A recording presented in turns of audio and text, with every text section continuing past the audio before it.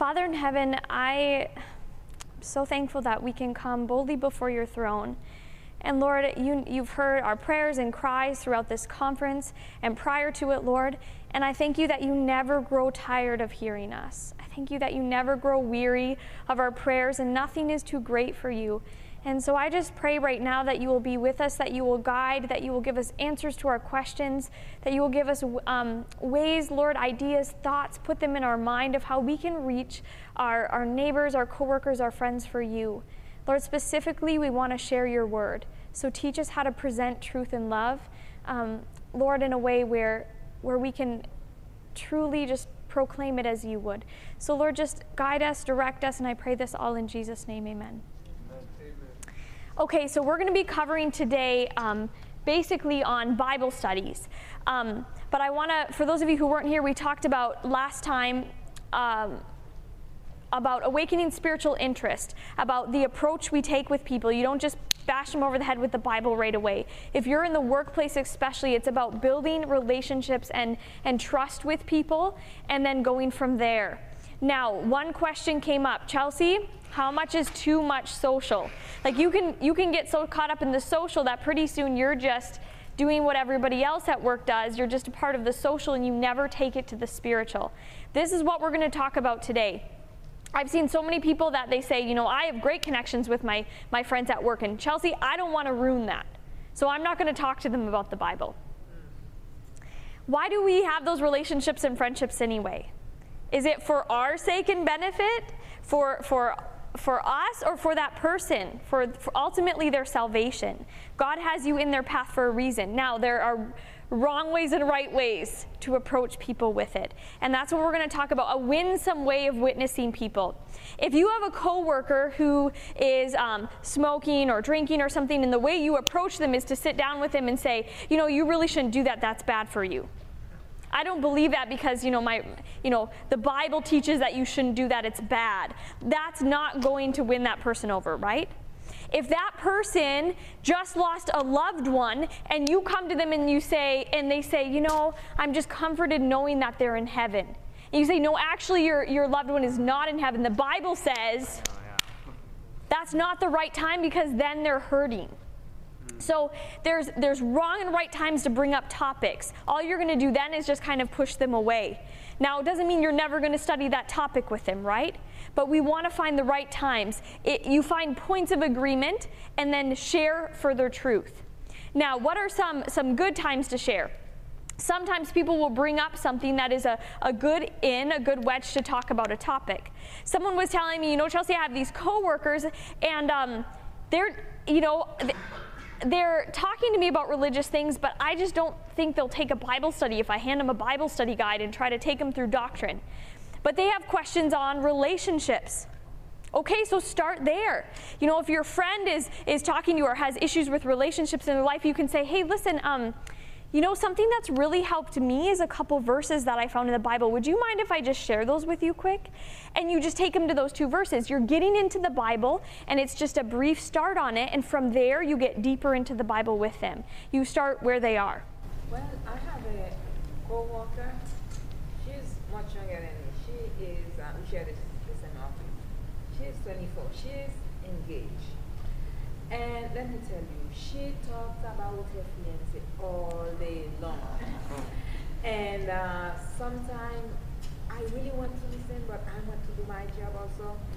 And one day I said, well, how do I share God with her? And I don't know. When she started talking, I said, guess what? I'm engaged. And she said, really? And she thought that I was talking about a guy, and then I started talking about my fiancé. Oh, I just love her. And then she was really forget about her fiancé to know about something new about myself. And then it was about Jesus. Oh, she said, I know him too. But I tell her everything about my new fiancé I engaged with, and then she was listening. Yeah. You found an opportunity to share with her. That's good. I want to hear more stories from you guys later. At the end, we're going to have Katie share a few stories. She's a nurse at Loma Linda, and she's going to share with you some experiences she's had. And then we're going to have extra thing for you about some literature that you can use in the workplace that's good. And we'll have a short thing on that. So I'm excited to get there. How many of you are nervous about giving a Bible study? You've never given one, you're nervous. I remember my first Bible study, I was so scared. I was on Daniel 2. They took me door to door, and I found this lady that finally said she would study with me. And she had a son who was 8 years old, and she was not familiar with the Bible. And I was starting with Daniel 2. And the night before, I stayed up and I went through every Bible study I could find on Daniel 2. And I was adding things, and the study was so long. Every point I could find on Daniel 2, I was studying it. It was good for me.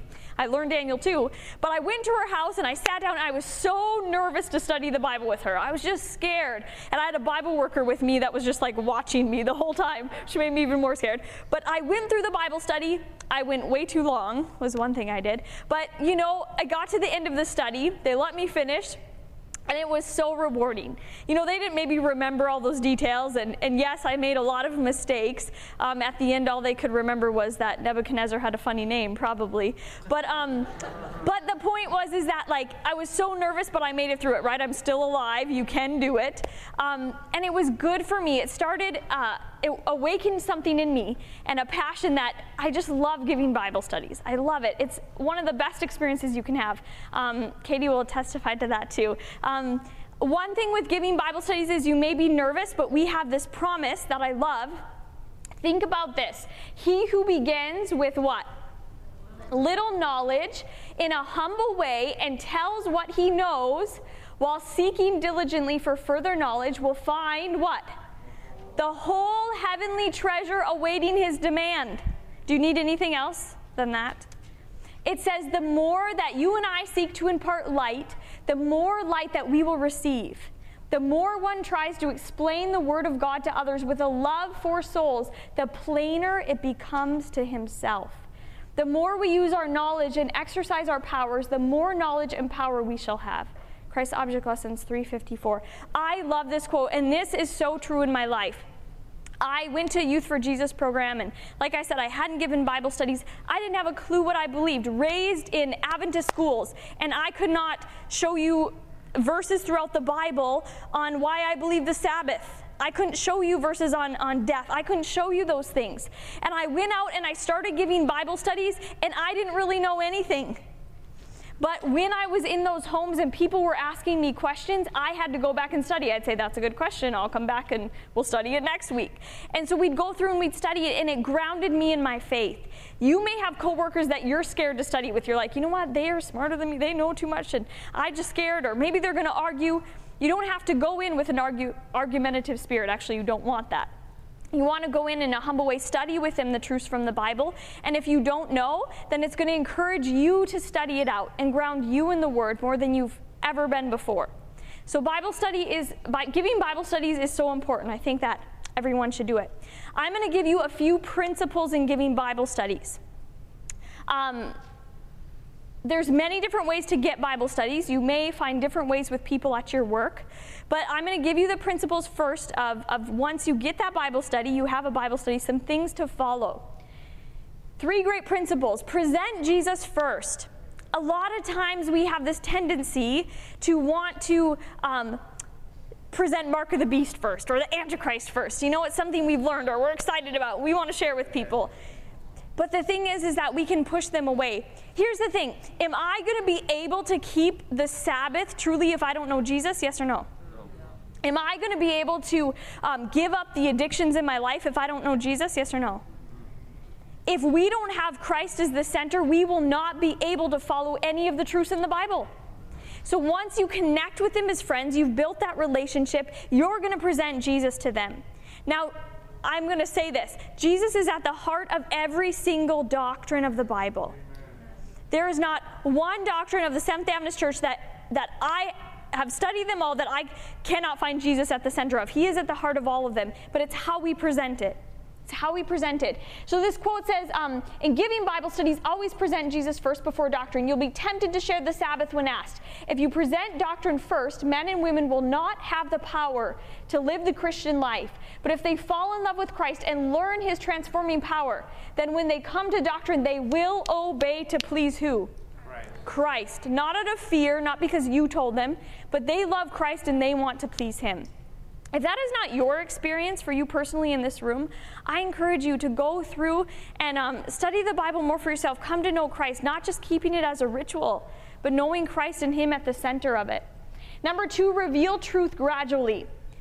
God doesn't just blast us with sunshine in the morning. He doesn't just blast us with something all at once. In my personal experience, as I've been learning, God shows me a little bit at a time, right? You don't feed a baby steak, right? You feed them milk first. So you're going to reveal truth gradually. It builds on each other. I know one person, when I first started studying with people, I was so excited that I was presenting to them topics on death and the Sabbath, and we sat down one day and they're like, Chelsy, I don't even know if I believe in the Bible. And I'm like, wait a minute, I'm giving them all these verses, but do the verses mean anything? No, because they don't even believe in the Bible. You have to start at the beginning. Maybe sometimes I would assume that they believed in the Bible as the inspired word of God. But you have to start with that. Start with, is the Bible true? Can we trust it? And you build from there. So make sure you lay a groundwork. Now, if you're working with somebody and they have a question on a certain issue and it comes up, there's times when you're going to talk about things, right? Maybe jumping ahead, so to speak, in a topic, because that's an interest to them. They want to find out more about you. They know you're Seventh-day Adventist. They're like, what is this? What do you believe? And you're going to have opportunity to share a little bit at a time. Keep it Christ-centered. Keep your focus on that. Share those doctrines with them with Christ as the center. And a good thing to maybe say is, I would love to share that with you. Would you have time over lunch or sometime that I could just share a few of that with you so we could talk about it more thoroughly? It'd be hard to answer your question in the short amount of time. And try to find a time when you can meet with them or talk with them outside of that work time. In giving a Bible study, you always want to make appeals for decision at each point along the way.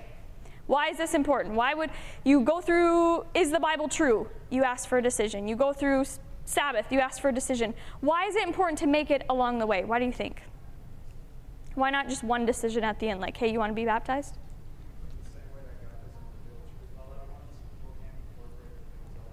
Right. They can't incorporate it all at once. I studied with a lot of people, and I had the privilege to work with Pastor Finley and his wife. And one thing that I saw is when he would go into the homes with me, is his way of gaining decisions. I would have been studying with this person for months and months and months, and in 30 minutes he'd get more decisions than I had in the entire time. I was like, what is he doing? So I just started watching. And every point along the way, every time he'd meet with him, he'd ask for another step, another decision, always asking for decisions. And I would be too scared to ask. Be like, well, what if they say no? Or, I don't want to push them. But, some people are waiting to make a decision. They just haven't been asked. And so at each point along the way, the other thing is, let's say you study the Bible is true, it can be trusted. You study State of the Dead, you study Sabbath, you study all of the health message, and you get to the end of 30 Bible studies, and you're like, okay, do you want to accept the health message, Antichrist, the Sabbath, State of the Dead? Do you want to accept all this? How's that person going to feel? They're going to be super overwhelmed, and they're like, I can't do all of this. But if instead you start at point 1, do you believe the Bible's the inspired word of God? Yes, I do. I've seen that. Do you believe that Jesus is your Savior and Lord? He wants to forgive you and save you from your sins. Yes, I do. Do you see that Jesus loves the Sabbath, and because he loves it, you want to keep it too? Yes, I do. And every point along the way, they're making decisions, and when they get to the end, they've fallen so in love with Jesus, they've seen all these things step by step, and they say, hey, where's the water? I want to be baptized. But we have to present it in a right way. Sometimes we don't follow a very good method. We jump ahead of ourselves, jump ahead of God in the process he's working, and we push people away. Yeah. So these are some good principles to follow. When you go in to give a Bible study, I'm giving you some of these. It will probably be a little bit different in the workplace or depending on where you're studying. But as you're going to hear testimony from Dr. Chung, one thing I encourage you to do is start a small group Bible study in your home.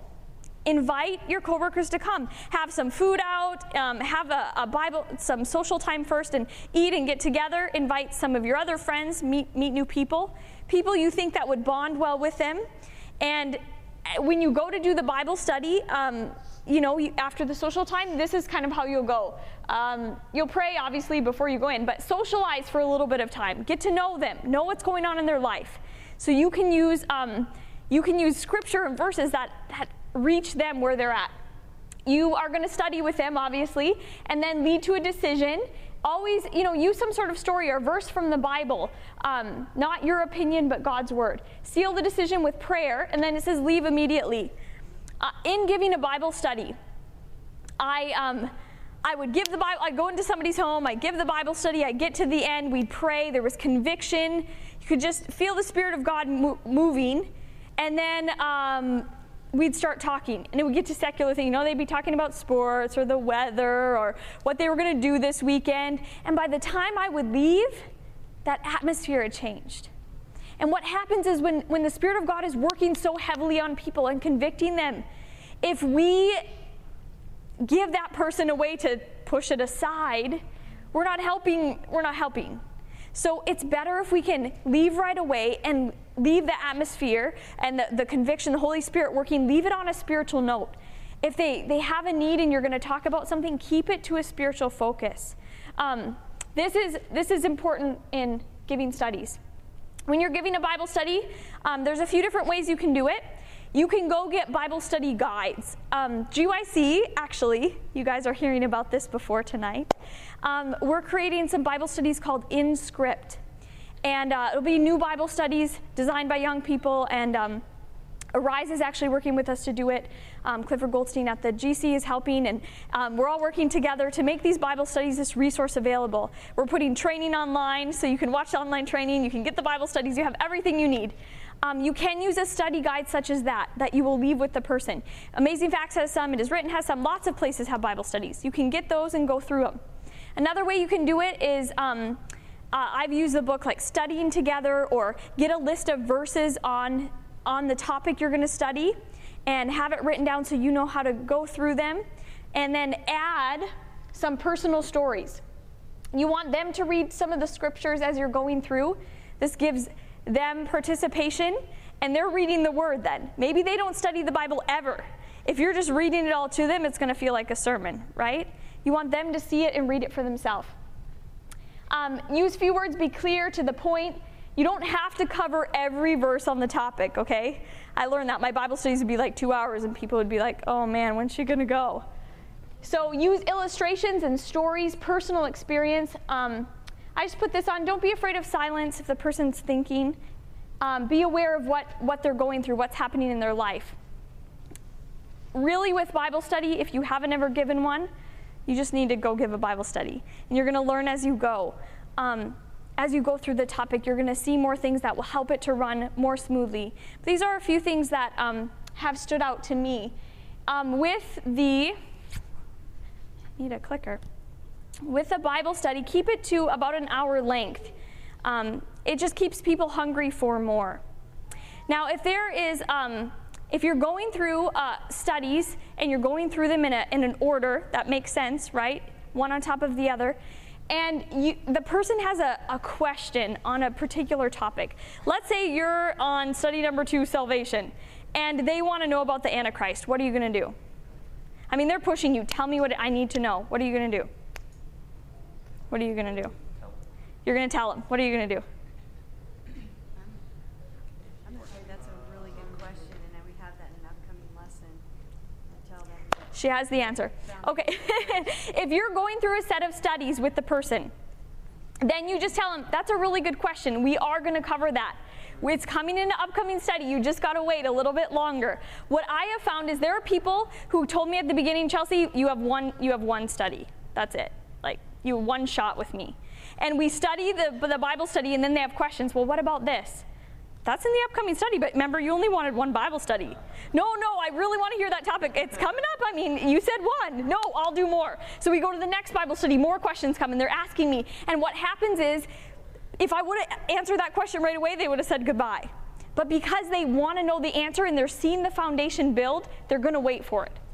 The other thing is that if I jump ahead to that topic, I could end up just destroying that study altogether, because maybe they have the question, but they're not ready to hear it yet because the foundation hasn't been laid. Now, if you're riding on the bus somewhere and you're never going to see this person again and it's a question and you want to study it out with him, great. Give him some literature on it, try to share with him. But if this is a coworker or family member or a neighbor that you want to build a relationship with and you want to study with them long term, make sure that you're building a foundation first so it's not going to scare them away. The other thing is, if you're not going to study it in an upcoming lesson, if it's something urgent to them and what's going on in their life, maybe it's a marriage issue and they say, is divorce wrong? I need to know what the Bible says. You're not going to say, you need to wait on that. It's not the topic for today, right? You want to cover that. And if you don't know the answer, just say, listen, I want to take some time to study that out a little bit more. Let's meet next week and we'll spend some time on that topic. Don't be afraid of saying you don't have the answer right then. It's okay. If you go in thinking you have the answer every time, the person's going to think you're a know-it-all and they're not going to really, appreciate you quite so much. They want to know that you're open as well and you're studying, seeking God's will. All right. Let's, yes. Would it be wrong to maybe bring like a Strong's with you and like prepare for that ahead of time, or is it basically stick with the lesson plan? It's not wrong to bring one with you. Some people, they'll bring their computers or to search things. I found that if I've already gone through a lesson, it's better for me to put it off till the next week and give myself a week to pray and study. Sometimes, if it's a question on the questions on the topic you do want to be prepared for. Let's say you're studying State of the Dead, and you're not going to go through every verse on the topic. Let's say you go through the verses. There are some common objections that people will have. They'll be like, what about the rich man and Lazarus? You need to be prepared for that, right? So one thing, I encourage you guys to get the book Studying Together by Mark Finley. There's a few other books out there that are really good too, but that one is one, in all my Bible studies, I would actually keep it in the back of my Bible, especially at the beginning when I didn't really know the answers. It has the objections in there. You can study it before, mark it in your Bible. That way you go prepared, because you don't want to go in and just say every question they ask, oh, I'll tell you next week, I'll tell you next week. You want to prepare, right? You need to study it for yourself. So look at the common objections. Those are the ones you're probably going to get, and you'll be prepared for them. Yeah, good question. All right, so first thing first, you're going to gain that connection with the Lord and experience the Word for yourself. Go through the Bible studies on your own. I know people who go to give a Bible study, they haven't even read it through. That's a problem. The person obviously is going to know. You need to study that, know it for yourself. Come to love truth for yourself so you can share it with other people. All right. Get some good materials. Become a student of the Word. Seek to know 100%. You may only share 10%. I want to note this. The work of the Holy Spirit is not your role. Your job is not to convict the person. Your job is not to make that person accept that truth and follow it. Are you with me? Sometimes I would feel that burden. I would leave and I would say, oh, I wasn't successful. But your job is to go to the person and to share the Word of God with them. God will do the convicting if you are opening the Word. Don't give the person your opinion. Well, I think. People don't want to hear that. If they ask you a question, you go to the Word, the Word, the Word, the Word. And I would have people say, well, Chelsy, what do you think about that? Doesn't matter what I think about that. It's about what the Bible says. And if you build that foundation, they're going to have a greater trust and respect for you because you're basing it on the Word, not your opinion. All right?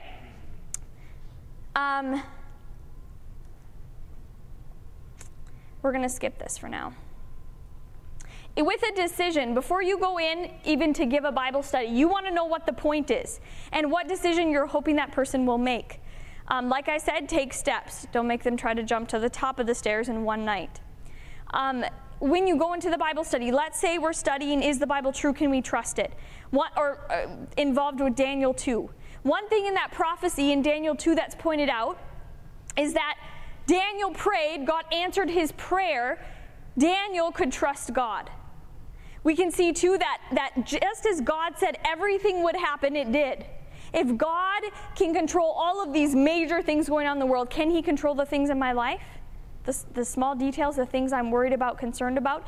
Well, the decision, in my mind, I already know what I'm going to ask them. I already know the point of the study. We can see that Daniel could trust God, that God has come through at every point. Do you want to tell God, yes, I want to trust my life with you? Or do you want to say, yes, God, I want to study your Word more? Because I believe that it's different than any other book, and I want to study it. Based on the person, the decision is going to be different. But make sure you ask for a decision. All right, a couple more points, and then I'll answer a couple questions. It's nice when you go to have a prayer partner with you, if you can. Now, you may not, if it's a coworker, have somebody that's with you, but it is nice to have someone along. If you go with someone else, one person leads out in the study. Because this is what happens. One week I was going to study with a friend, and I took a church member with me. We're sitting in the study, and I'm presenting the study. Now, I know this person well, right? I've been studying with them for a while. They're a friend of mine. The church member doesn't really know the person very well. They had good intentions, but we sit down, and I'm presenting something, and the church member starts arguing with me. They're like, no, I mean, that's not right, but look at this. Well, what about this? Arguing with me in front of this person. And this person's like looking back and forth at us, and I'm just trying to keep them quiet. And what happens? The person you're studying with loses trust. They're like, these people don't really know what they're talking about. They're arguing amongst themselves. What's going on? And all it did was distract me. So we get out in the car, and I'm like, what just happened? And I explain the person was really defensive, and I explained, this is what's going on in this person's life. Oh, well, if I would have known that. But they couldn't, because some of those things were personal things that person had shared with me. If you're going with someone, make it clear before you go in who's going to give the Bible study. The other person is a silent prayer partner. Amen. Now, if the person speaks to you, you don't just sit quiet. I had that happen too. We were at a door, and I told them, you're a silent prayer partner. And the person was like, hi, and they're just like, and they looked at me. I'm like, you can say hello. It's okay. So, don't go to extremes. The other thing is, we laugh about this, but it happens. I was talking to some people. I said, a silent prayer partner. We're standing at the door, and the person's like this. I'm like, pray in your head. So they're like folding their hands. Their lips are moving. Obviously you're praying in your mind for the other person. Now, Jesus sent his disciples out in twos. It's been so great. I've gone on other Bible studies, and I can't remember a verse. And I'm like, there's this verse that says this. And while I'm continuing with the study, that person is looking up the verse for me. They're finding it in the Bible. Or I'm like, oh, this objection, I can't quite remember how to answer it. The other person will know, and they'll pop in. It's so nice to have that teamwork. But when you go to work together, be united. Be united. If you have a group study and you're bringing other church members, prep them ahead. Because what happens is you'll bring 5 people from your work, and someone else will come in, and they'll start, preaching about Ellen White, and it's your first Bible study, right? You want to be prepared for that. I believe in Ellen White. I love her writings because the Bible talks about the spirit of prophecy. I know it's based on the Word. But I don't use any quotes. I don't quote Ellen White in those first Bible studies. Why? Because I want that person to learn that it's based on the Word of God, right? Okay, so you don't need to tell too much too soon. Don't get into disagreements with the people. It's not going to help you to sit and argue with people at work about which day is the right day, right? Connect with them, and then in a calm way say, hey, can we sit down sometime, and I can just share with you a little bit more of why I believe that. People will be open to that. I'm going to get with you in 1 minute. We're almost to questions. We're going to skip this too.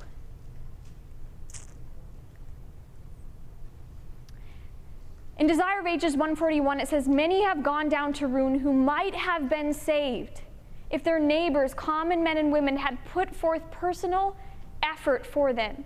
Many are waiting to be personally addressed. In the very family, the neighborhood, the town where we live, there is work for us to do as missionaries for Christ. Wherever you are, wherever God has placed you, he has people who are waiting, and it says they need to be personally addressed. Not just maybe handed a flyer, or not just to walk into the back of the church randomly. They need you to come to them personally and care enough to say, hey, I would really like to spend some more time with you, to get to know you, and then to study the Bible with you. People are more open than you think. We're often just too scared to ask people if they want Bible studies. I was living in this neighborhood, and I was working in ministry, and every day I would go to work and I would do these things, and one day I was walking to my apartment, and my neighbor was there, and he said, hey, I haven't really even met you. So I went over, I met him and his mom, and we were talking for a little bit, and he said, hey, what do you do? So I tell him what I do. I give Bible studies and all these things. He's like, well, why haven't you come to our house? We're right next door. Why aren't you giving me Bible studies? And I was so convicted. Here I had passed by my neighbor day after day. Oh, I'm in ministry. I'm giving Bible studies. But my own neighbor is begging for it. I didn't even ask him. He's like, if you would have just asked us, come over. And we started Bible studies with the whole family. There are people who are more ready, more willing than we think. We just need to ask, in the right setting. And sometimes it's just, hey, I really found something this week that touched me. I saw you were kind of having a hard time. I'd love to share that with you. Non-threatening. Not, hey, can I give you the doctrines of my church? It's the approach. But they're waiting. And, okay, we're skipping this. This is basically about share with more people. If we want Bible studies and we're only going to ask one person, if you ask 5 people at your work, or if you talk to more, the more you talk to, the more likely you are to have a Bible study. That's a principle there. All right.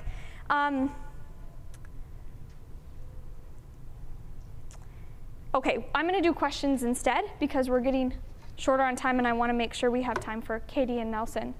Any specific questions on what we just talked about or on something else? Yes, in the back. I have a question, but when you say somebody believes that hack the Bible and judge them, who doesn't believe that it's true? So if I don't, if it's too judgmental, I'm not going to believe it because it hurts me every time I read it. If somebody doesn't want to read the Bible because it's judgmental? Okay, there are some different approaches you can take with that. Sometimes, like we talked about in the last session, people have either been hurt by spiritual people, by Christians in their life, or maybe they felt like God has let them down. You need to show them a different picture. So one is forming that relationship with them so they trust you, and then is showing them a different picture of God. And sometimes I would be like, hey, do you mind if I share a couple verses with you? And I would bring them to some scriptures that show how much God loves them, how merciful He is, how loving He is, and show them a different picture. And just maybe a story in the Bible that shows God is merciful. Show them a different picture of God through your actions and maybe through some scriptures. And I think as people continue to study and as it's Christ-centered, they're going to see a different picture. Is there a question here? Well, you had brought up Ellen White's name, and I just wanted to relate an experience that I had where I thought I had really good intentions of going to the Bible study, and I took my Ellen White Bible. Oh. And that I didn't even think, it was my Bible, it's what I use, and it was somebody Sure. who knew that. Sure. And that didn't go over well. She said she went to give a Bible study and she brought her Ellen White Bible and it didn't go so well. Now, some of you may be like, well, I don't want to be embarrassed of that. There's no reason to be embarrassed of that. But like we said, you're not going to on a first day just blast somebody with the mark of the beast and the Antichrist. Why? They don't have a foundation. They're not ready for it. And I have seen so many, as I've studied with them, after the foundation has been built, they so readily accept the gift of prophecy as spoken in the Bible. But you need to go through the tests of the prophet with them. You don't want to start there. Oftentimes, even when you're talking with people at work, they may not know about Seventh-day Adventists. They may think Jehovah's Witness or, you're some sort of cult and here you have your own prophet. You want to be careful because there's all these walls that are up. And first, those walls need to be broken down before they be willing to even look further into something that is truth. All right, there's another question. Yes? How do you deal with the legalities of sharing Christ in the workplace? In some places, it's illegal. Yeah, we talked about that a little bit before. Let's address that again. What about if it's illegal, like where you are? Actually, one gentleman, I don't know if he's here. In his workplace, he is told that he's not allowed to socialize with people outside of work. They're not even supposed to get together. So that makes a huge problem. But if you can't necessarily share at work, you're building those relationships while you're at work. And you're getting to know the people. And then lunch or off time, as Sebastian talked about the socials that he did, some different things they had, the election night, he had people over, built those relationships outside of work, and then they were able to discuss more on spiritual matters. Actually, you may have some story or counsel on that. Do you want to share? Well, it's more just to kind of bring up the issue that you're going to be in a lot of situations where it is discouraged or perhaps, quote, illegal. But there are lots of ways that you can find a way around that. And ultimately, we're accountable to God. Not even the laws of the land if they contradict God's laws. Like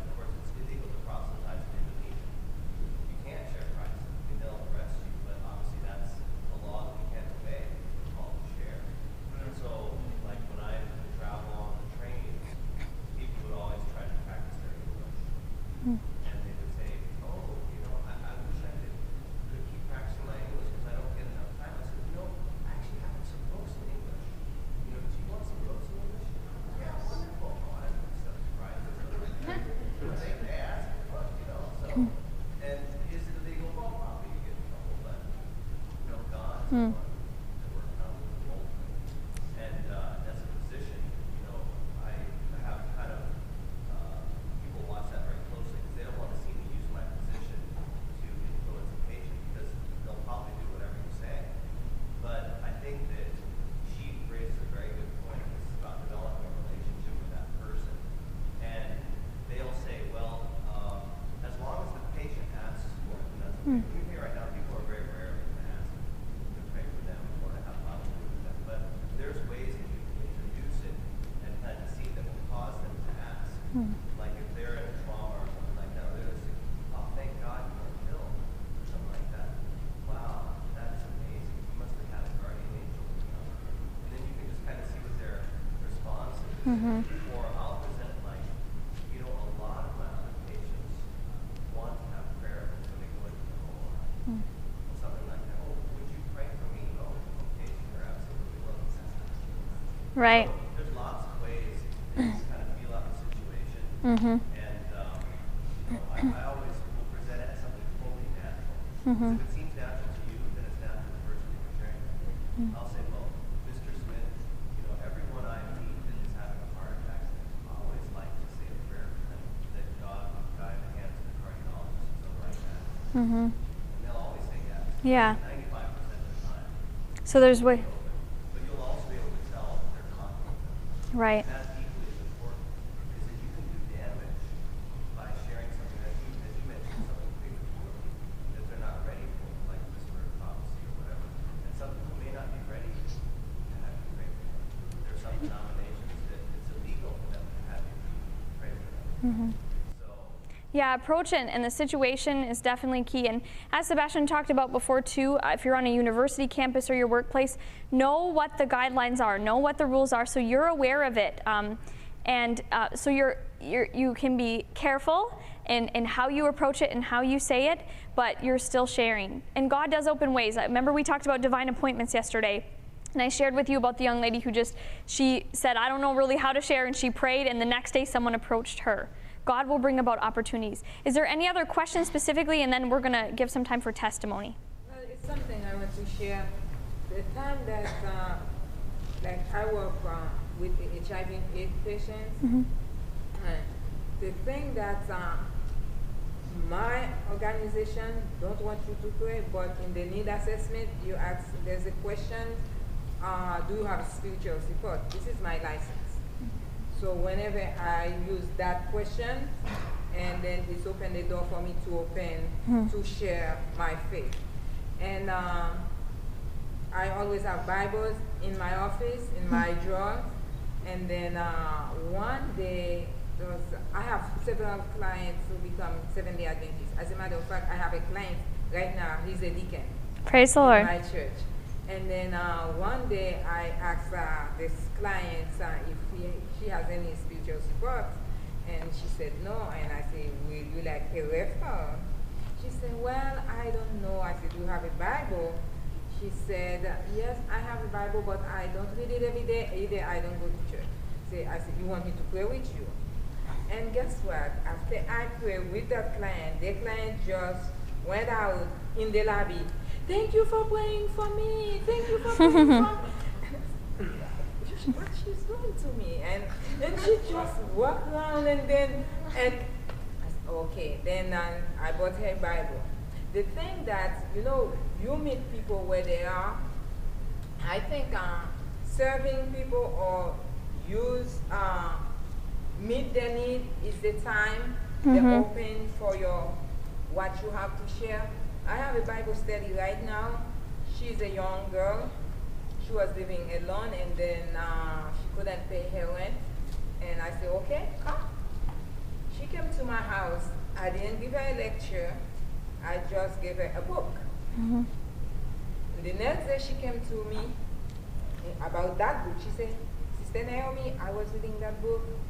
I've been a Christian in Pentecostal faith, but I don't think, they don't make a big deal out of it. I don't think baptism is really important. But this next, I opened this book, and then this is where I open it, and I read it and read it. I really convinced in my heart. And then she said, what should I do? I said, well, would you like to do Bible study?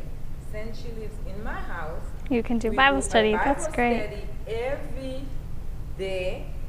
Now we're having a youth day on the 23rd of December. She's getting baptized. Praise the Lord. Praise the Lord. Bible study is so important. That's good. You brought her into your home. Let me transition here. Sorry. You'll have more time for testimony. I want to make sure I get these guys in. We will have more time for testimony. Is there any other questions on the topic of giving a Bible study? What if you have someone who believes something different and they're straight out with you? They say, well, we don't have anything in common. You believe differently than me. Do you try and say, well, no, we don't. What do you believe? And try and match? Or do you just say, how do you... Good question. Okay, what if you have somebody who they're like, we believe differently, we don't agree on anything, we just have differences. A few different ways. It depends on how the conversation arises. Sometimes, yes, you'll want to find, maybe ask some questions and find out more what they believe. Well, what do you believe? Can you share with me? And hear what they believe and then find points of agreement. Another thing is, too, sometimes people want to know some of the differences, or I'll say, well, would you mind if we look at some of those things in the Bible? Not forcing it on them, but would you mind if we just sit down and look at it? I'd love to hear a little bit more about what you believe. I want to know what the Bible says. And oftentimes when I'm not coming with an approach of, I'm right and you're wrong, and if I'm even open to say, hey, I just want to believe the Bible. If I see something different in the Bible and it's clear from the Bible, I'm willing to make that change. I'd love to sit down with you and let's look at it. And, I can say that with confidence in my heart because I've studied those topics out. You know what I mean? And sometimes it's going to help us really be grounded in them too. So I'd say it's, like we talked about yesterday, it's knowing the person. It's a different approach for every person. There's no written out canvas, but I found that when I humble myself and take an approach, not of I'm above you, teacher, student, and I'm side by side with him as a friend, let's study the Bible, and let's look at things that are more open. Or if I just say, hey, do you mind if I share something with you?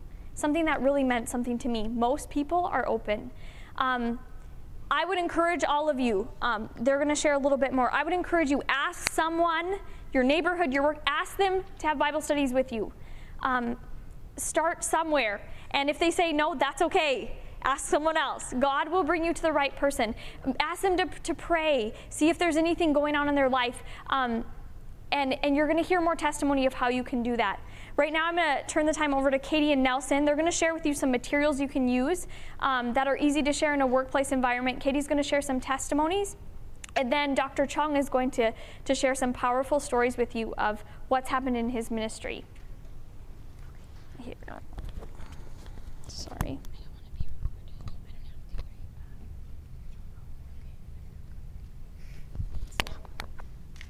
Sorry. A million mics. All right. All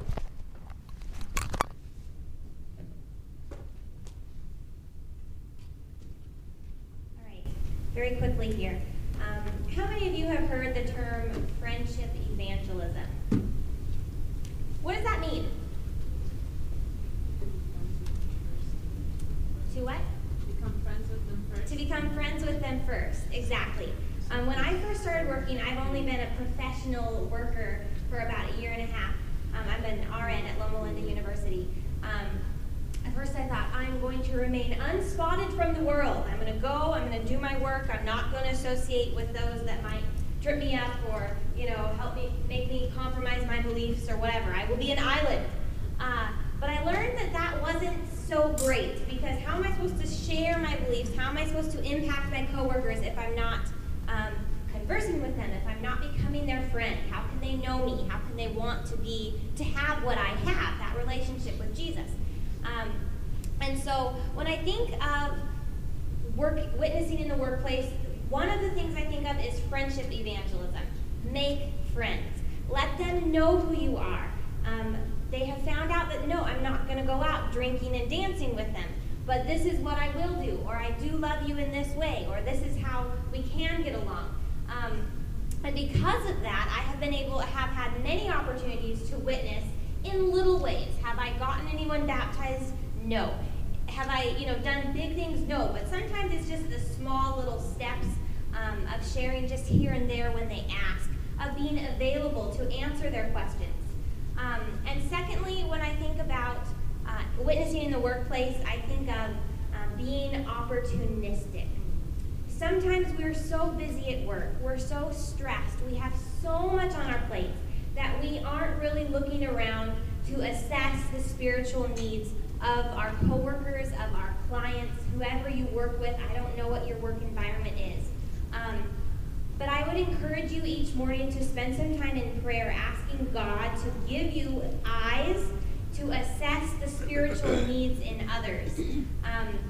There are so many times in the hospital that people are just crying out, and it's such a great opportunity for you to pray with them if you can. If not, to talk with them, to let them talk, and then that can just take you to places. But pray for those opportunistic eyes. Look for it. You will find it. We have that sense. You know when something's wrong with your friend. You know when something's not quite right. And I encourage you to just look for that in your coworkers. I'm going to share just 2 stories, and then I'm going to give the time over to Nelson. I have this one coworker who works with me, and he always gives me a really hard time about what I believe, and it really bothers me. Once he was giving me a hard time for not going out trick-or-treating on Halloween. Well, what's wrong with dressing up? It's cute. The little kids look so cute. Or it's just about candy. It's okay, and blah, blah, blah. And then another time, there was this new movie that came out, and Katie, why don't you go see movies? That's so weird, blah, blah, blah. And I was so mad.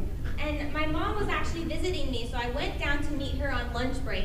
I was like, Mom, I'm just going to tell this guy that he needs to leave me alone, and he needs to stop bothering me about what I believe, because I don't bother him about what he believes.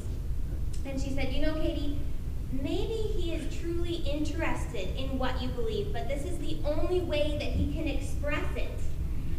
You ever think of that? I didn't think of that. I was like, ooh, that's a good thought. Sometimes people are truly interested in what we believe or why we do what we do, but they don't always express it in, oh, please give me a Bible study. So that's another way that you need to have wisdom. You need to look for the opportunities. Sometimes they're not glaring, sometimes they're not obvious. But for this gentleman, you know, you're able to give him books on why you don't believe this way, or materials, or this or that. And so that's just one of the stories. The second story, there was this young man who was in the hospital because he had built a bomb and it exploded in his face. And he happened to do it at a daycare center. And so he was in a lot of trouble. And none of us nurses were particularly thrilled with him. And I had to take care of him one day. And I was flushing out his eyes every hour. And I was in there and he's like, can I ask you a question? I was like, sure. And he said, what's the stupidest thing you've ever done? And I was in a rush and I was kind of ticked off at him. And I said, well, I've definitely not built a bomb at a daycare center. And then I walked out the room. And the minute I said it, the minute I walked out the door, I knew that was terrible. That was the wrong thing to say. And God was just convicting me, go back, go back. And I went to another coworker. I was like, I just did something really bad. And I told him, he's like, Katie, you need to go in there and make it right. And I was like, I know, but I don't want to. But I went back in and I apologized. And I was able to open up to him, and I was able to let him open up to me. And we had this wonderful conversation. He didn't believe in God, but he was searching, obviously he was in this very trying time. And we had a wonderful conversation that I know was of God. So I share that story with you because sometimes we mess up, and we're not perfect, and we're going to say the wrong things. But God can still use us, and he can turn every situation into something good and into something positive. But I just encourage you to be in tune with the Lord at work, because he will give you opportunities. This is a mission field that is unreached by no one, by everyone else. It is only you in your work environment that can reach those other people in that work environment. So we have a huge burden to carry and a huge responsibility. So look for those opportunities. If you make a mistake, God will cover it up. He'll help you. And it's just such a blessing. I wish I could to tell you more, but I want to give the time over to Nelson. It is such a blessing to work for God. It is so rewarding. Don't be ashamed in the workplace, because this is our responsibility. I have asked Nelson Ernst, he is the director for GLOW, which he's going to tell you more about. He's going to give you just some little resources that I love to give at work, and I think it's just so easy. And so he's just going to tell you a little bit more about that, and then we're going to actually give you some GLOW. So, Nelson.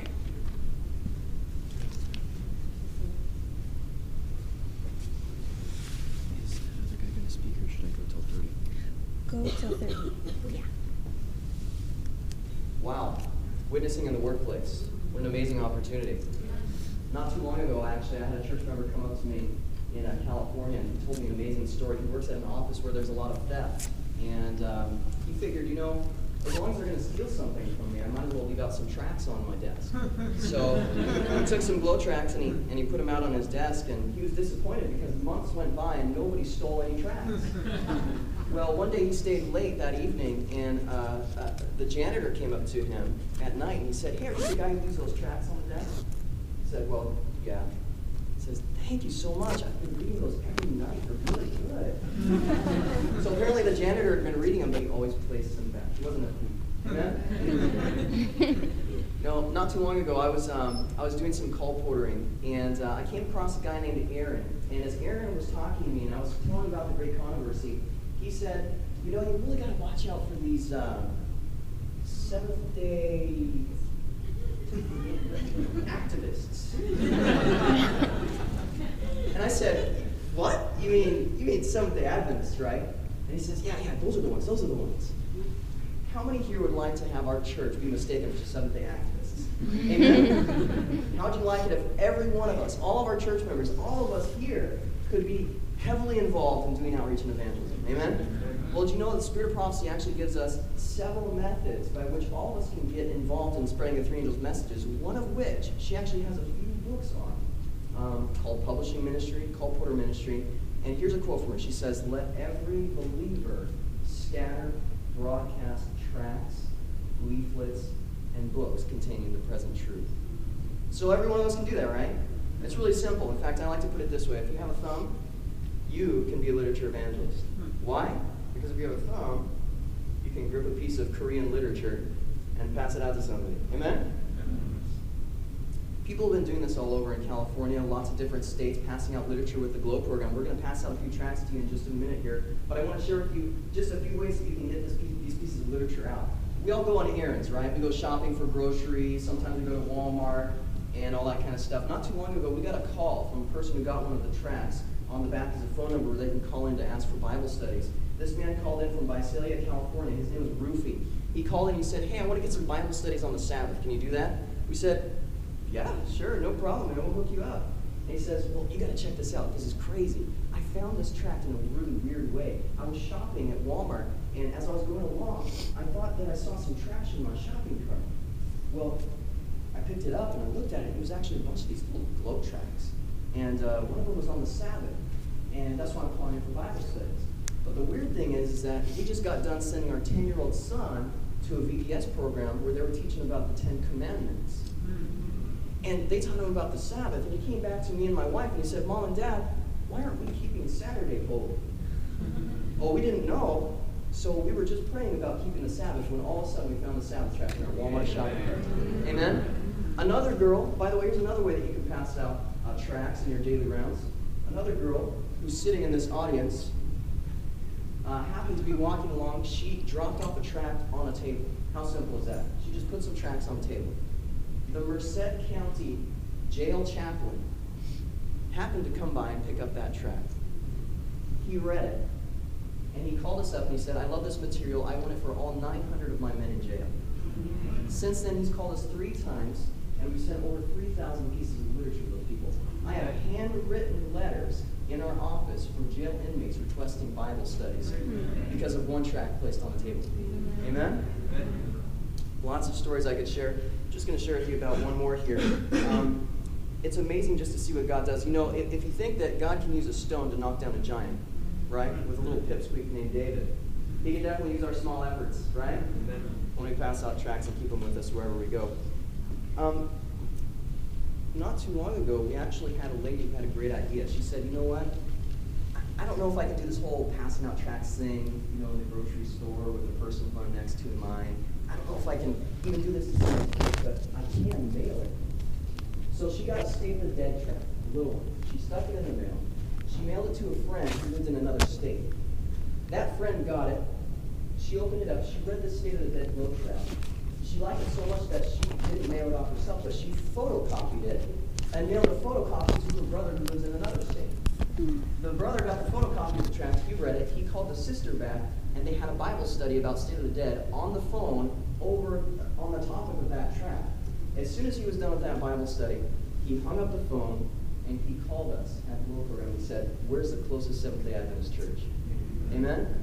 That tract went through 3 different states. I mean, we're talking about tracts that collect dust in our foyers at church. But people value them so much they photocopy them and mail them to their friends and family, right? Amen? So what we're going to do right now is just pass out a few tracts to everybody, and maybe we can have like 1 or 2 people help out with that, just so that you can have a few, not just for you to read and check out, but these are for the people that you're going to meet in your daily life, okay? Something to pass out while you're here at GYC, maybe to the people who are helping out with food services. I've already done some of them. They're just really great people. And on the back is a little contact information. If you call the phone number on the back, not only can, well, the people that you pass it out to, they call that number to sign up for Bible studies, but that's also the number for you to call if you want to get some more small tracts like this to carry with you wherever you go, okay? And we also have a booth here. I don't know what booth number, but it's up there anyway. Just look for Glow. We're the ones who are giving away the free guitar. We're raffling it off Saturday night. So if you want to pick up some Glow tracks, you can enter in for that. And yeah, guys, praise God. One last story here as we're wrapping up, and we'll have a short word of prayer. It's just amazing what God does when we follow His counsel, amen? Amen. Not too long ago, I heard this story at ASI this last summer. There was a girl who just had the Glow program started in her church. So all the church members were equipped with literature. They were out and about. They were passing them out. This girl happened to have a tract in her pocket when she was riding the bus going to work. Now, as she was on this bus going to work, she felt an overwhelming conviction to hand a tract to the man who was sitting next to her. Now, I don't know about you, but if I felt a conviction to go and just like randomly hand a tract to somebody like that, I might feel a little bit hesitant. Well, that's how she felt. She was afraid, and so she held off. But eventually the bus came to a stop, and just as the bus came to a stop, she realized, you know, if I don't hand a tract to this guy, I might not ever see him again. And so with that thought in mind, she pulled out her tract, and it was one that says, "Does God care that I'm hurting?" And she kind of winced. She was like this. Here you go. And he took it, and he looked at it, and he looked back at her when he had the tract, and he said, you know, I was just praying that God would give me a sign if He didn't want me to commit suicide. And I think that this is it. By the way, speaking of a sign, it said signs of the times on the top. Pretty cool, huh? Did God care that he was hurting? He did, amen. And He used that church member and her small faithful efforts to save that man from eternal ruin. So I encourage you, everybody, go ahead and take some of these tracts. Make sure to pass them out. It's nothing revolutionary. It's an old idea in those old red books that we have on our bookshelves. It just has a new name and a new face. But nonetheless, it's God's counsel to us. Amen? Amen. So stick those things in your pocket, pass them out, and remember, the Spirit prophecy says this: soon more than 1,000 will be converted in one day, most of whom will trace their first convictions back to the reading of our publications. Amen. Remember that. We're seed planting you out here, okay? Amen. God bless. Thank you, Nelson. All right. I have just a few left here, so whoever wants to be opportunistic and grab the extras, you can. Let's meet back at 10:45. Go stretch your legs. We'll see you back in a little bit. We're going to hear from Dr. John Chung. Powerful testimonies. You won't want to miss this. I'll see you in 15 minutes. This media was produced by Audioverse for GYC, Generation of Youth for Christ. If you would like to learn more about GYC, please visit www.gycweb.org. Or if you would like to listen to more free online sermons, please visit www.audioverse.org.